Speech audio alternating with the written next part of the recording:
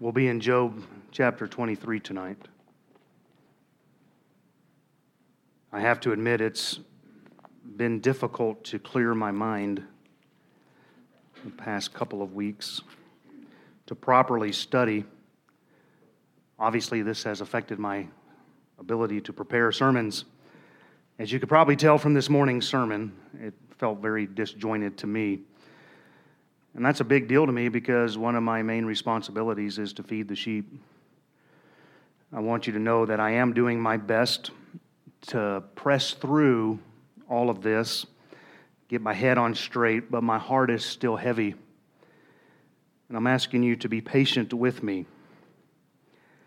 And I said that to let you know I never take standing in the pulpit lightly. Amen. Delivering the Word of God is a wonderful responsibility. It's one that I thoroughly enjoy, and I always want to make sure that I'm giving what God would have us to hear. So I would ask you to just forgive me in what I am delivering tonight. I feel like it's a very underprepared sermon. But with that out of the way, I'm learning there have been many epidemics since the 20th century. There have been several pandemics during that time as well. In fact, our seniors have already lived through several severe contagious illnesses in their lifetime. Even though an estimated 60.8 million people were infected by the 2009 swine flu, many of us really don't remember much about that. It was classified as a pandemic. The reason why we don't remember hearing as much is because the death rate was really low with the swine flu. The death rate we are seeing right now is certainly greater with the coronavirus, the current coronavirus, than what happened in 2009. And I'm not saying that this one's a flu. It's certainly worse than that. The swine flu claimed 12,469 deaths in America, upwards of 575,000 worldwide, while COVID-19 has already claimed over 9,000 deaths in America and nearly 70,000 worldwide. And those numbers are continuing to rise. And I'm not sure I believe what's coming out of China, just to be honest with you. Time will tell how this strain of the coronavirus will rival past illnesses, but it is on pace to be the worst that I can remember in my lifetime in America. If you're around my age, these are interesting days in which we live. I think you would agree with that. I think we're seeing just how good we've had it. And now it's just kind of interesting to me, all that's going on. Several reasons for that we won't totally get into. And I just want to talk to you about what I find interesting. I'm not sure there's much of a message tonight other than some thoughts I've been chewing on. The Bible says in Ephesians 5:29, "For no man ever yet hated his own flesh, but nourisheth and cherisheth it, even as the Lord the church." That verse has been proven right through this pandemic. We are taking extraordinary measures because we love our life. In my opinion, that ought to prove to people that there is a merciful God in heaven. Matthew 5:45, God, it says there that He maketh His sun to rise upon the evil and the good, and sendeth rain on the just and the unjust.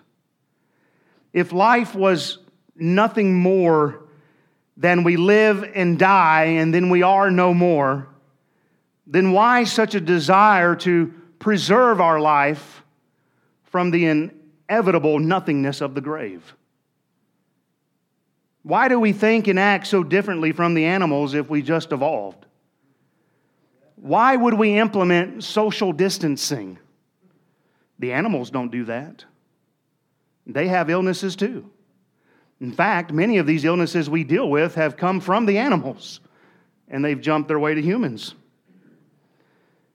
After all the pandemics the animals have experienced, why haven't they learned to implement social distancing? After billions of years of supposed evolution. You think they'd have figured it out by now. But even during this obvious display to preserve life, there are still millions and maybe even billions of people who will suggest that there is no God, and therefore they refuse to stand in fear of God. They'll act as if the day of God's judgment is a day of make-believe. They'll act as if the Lord's return is some kind of a joke.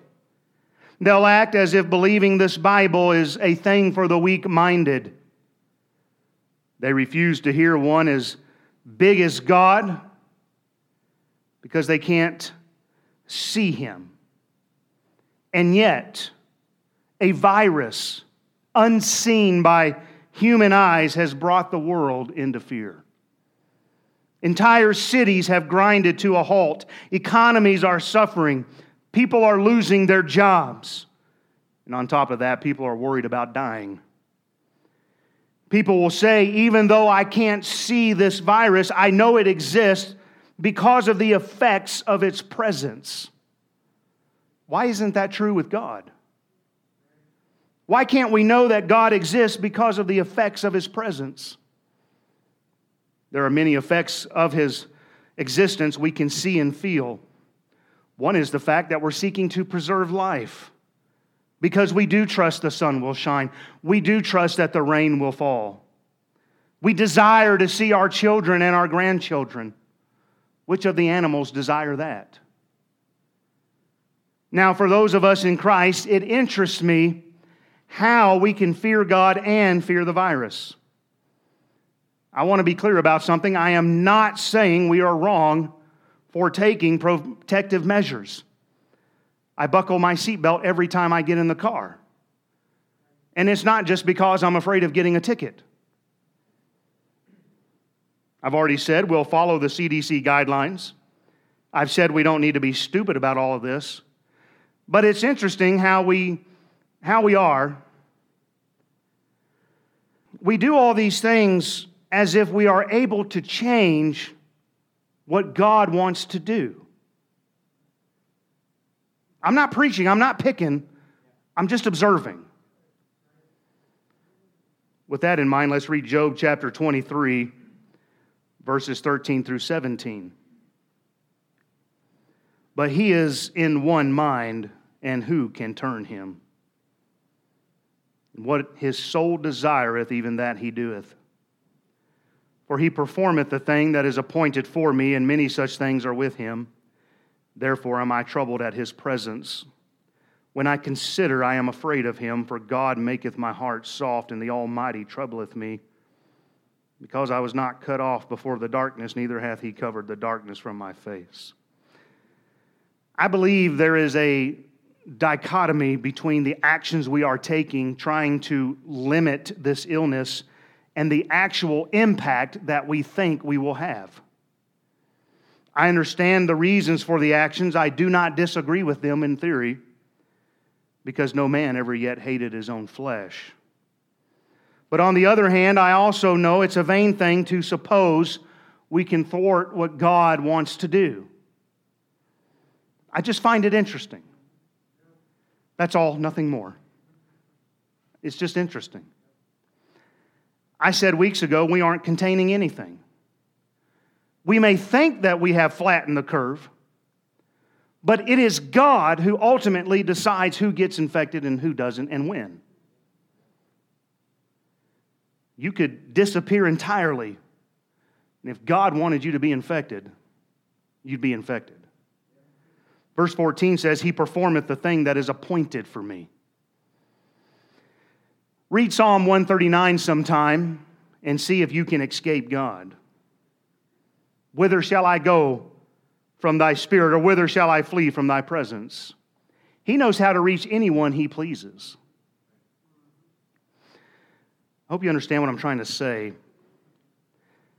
Do we really think we are slowing down what God seeks to do through all of this? It's as if we actually think our actions can supersede what God is doing.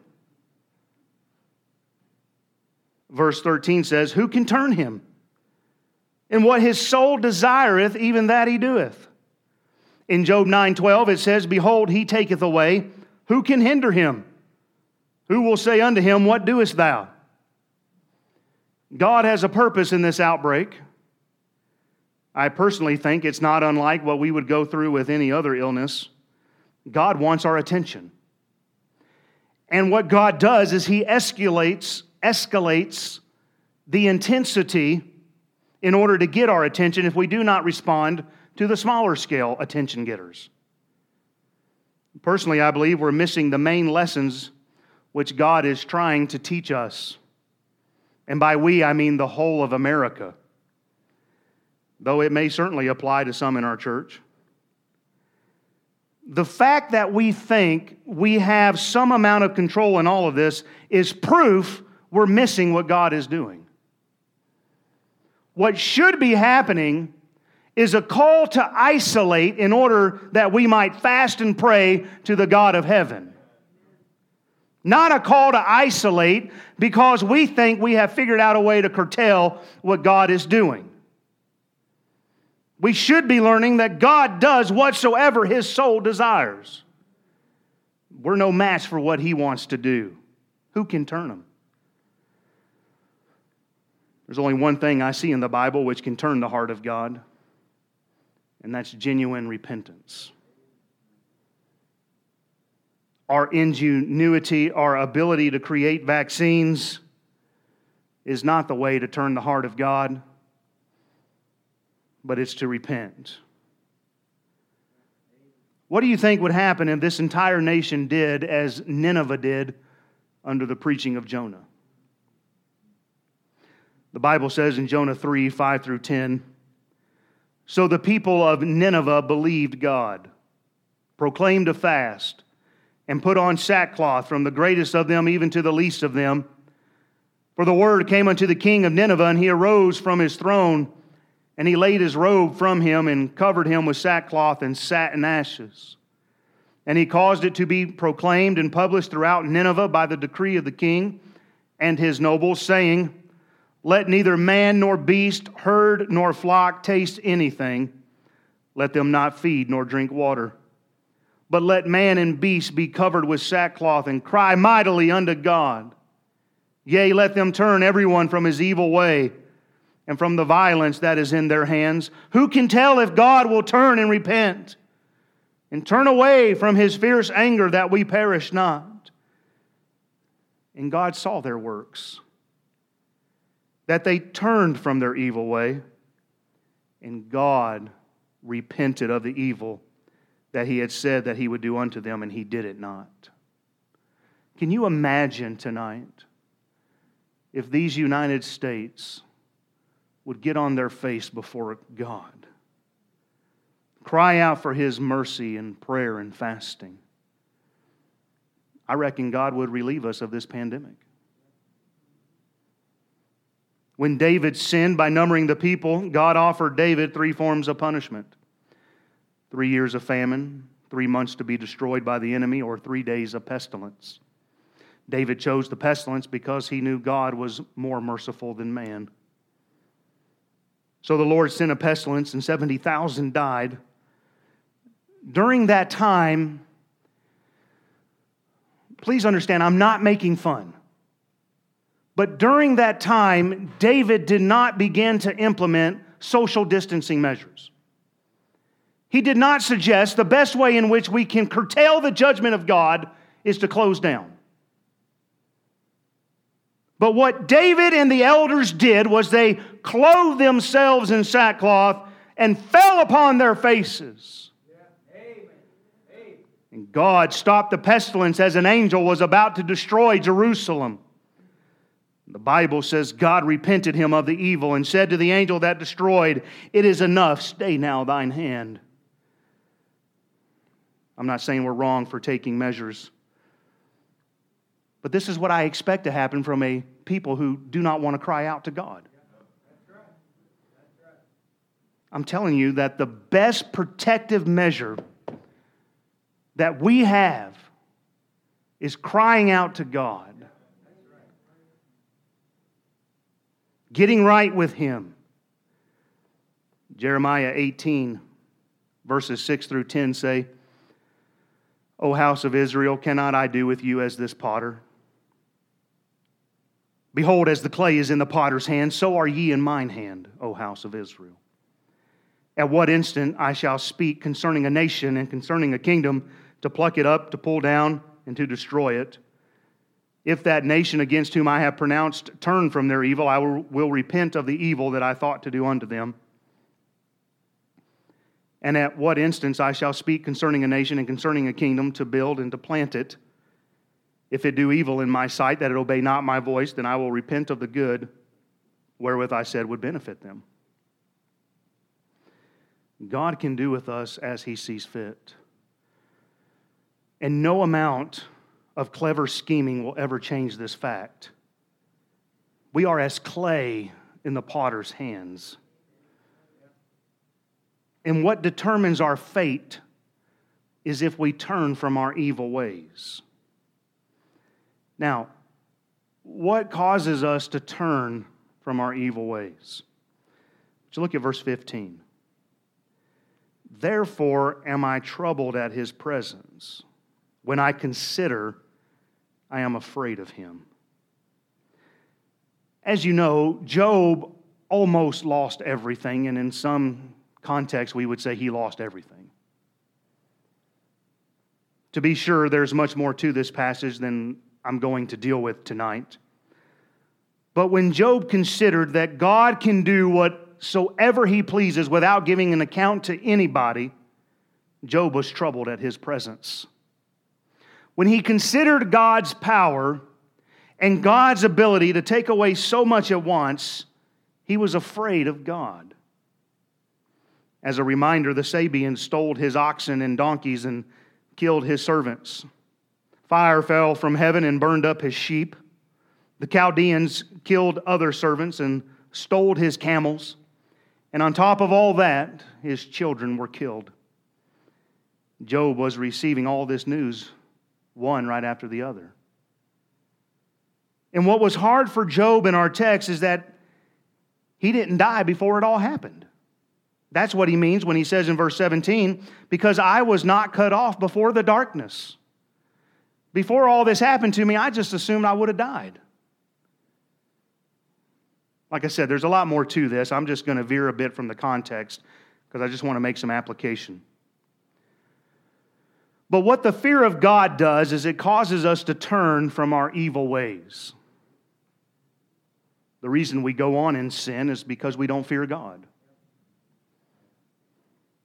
Job says in verse 16, For God maketh my heart soft, and the Almighty troubleth me. Job was trembling on the inside of what God was capable of, and it made his heart soft.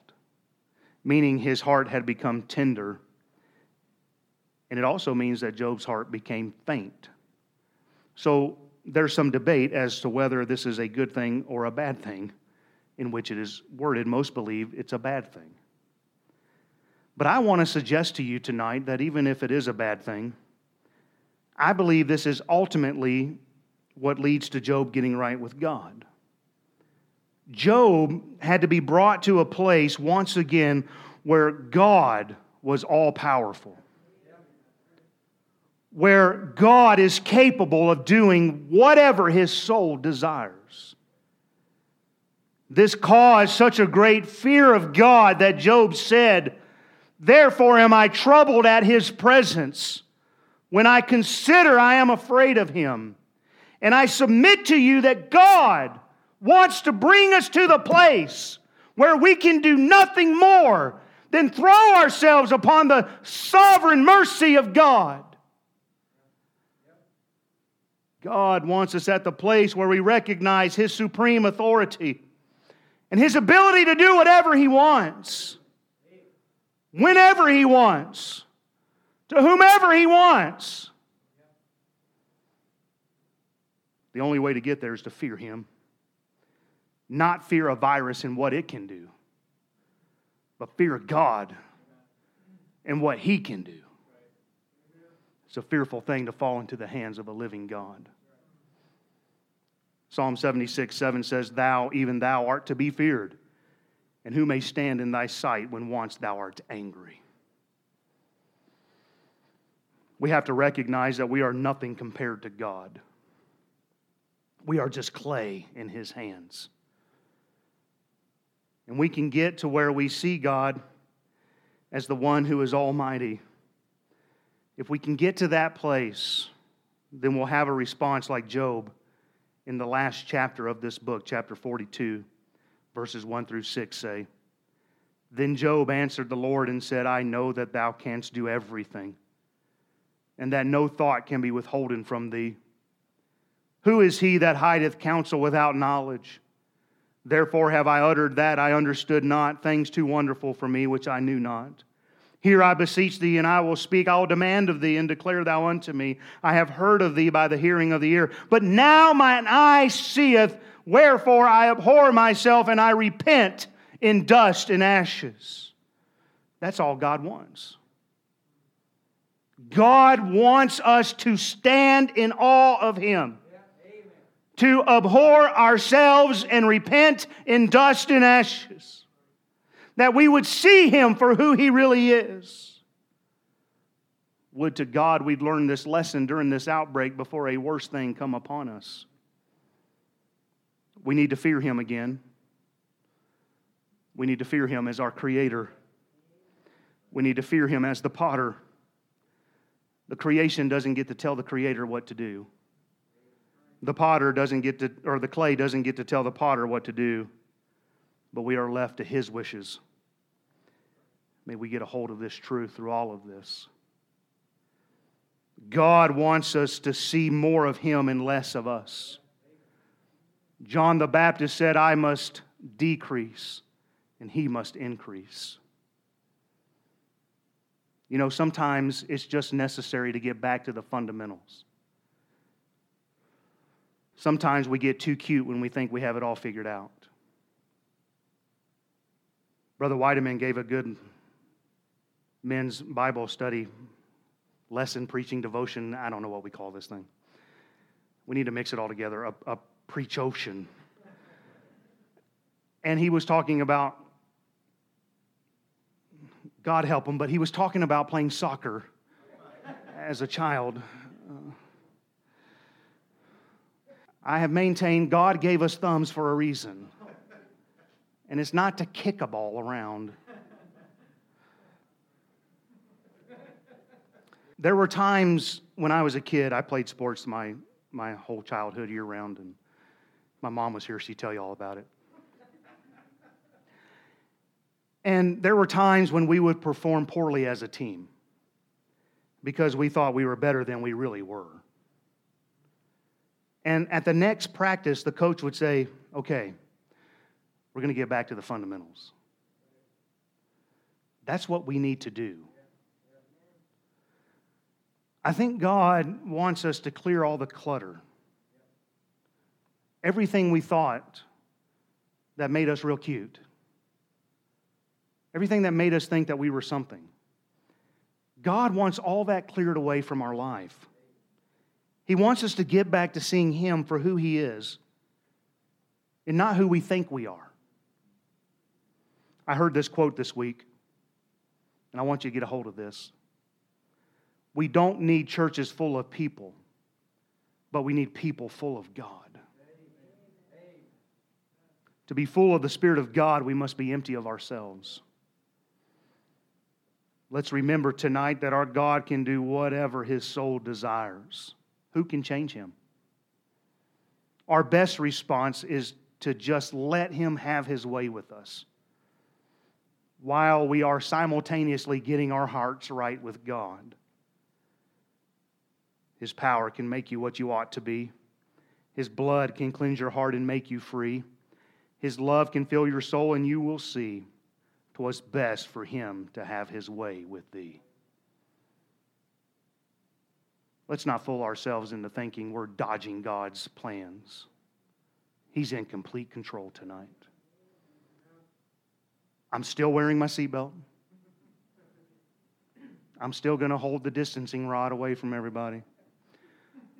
But I want you to understand tonight, God's going to do as He sees fit. And the only thing that will change that is if we get our hearts right and we start repenting. Let's pray.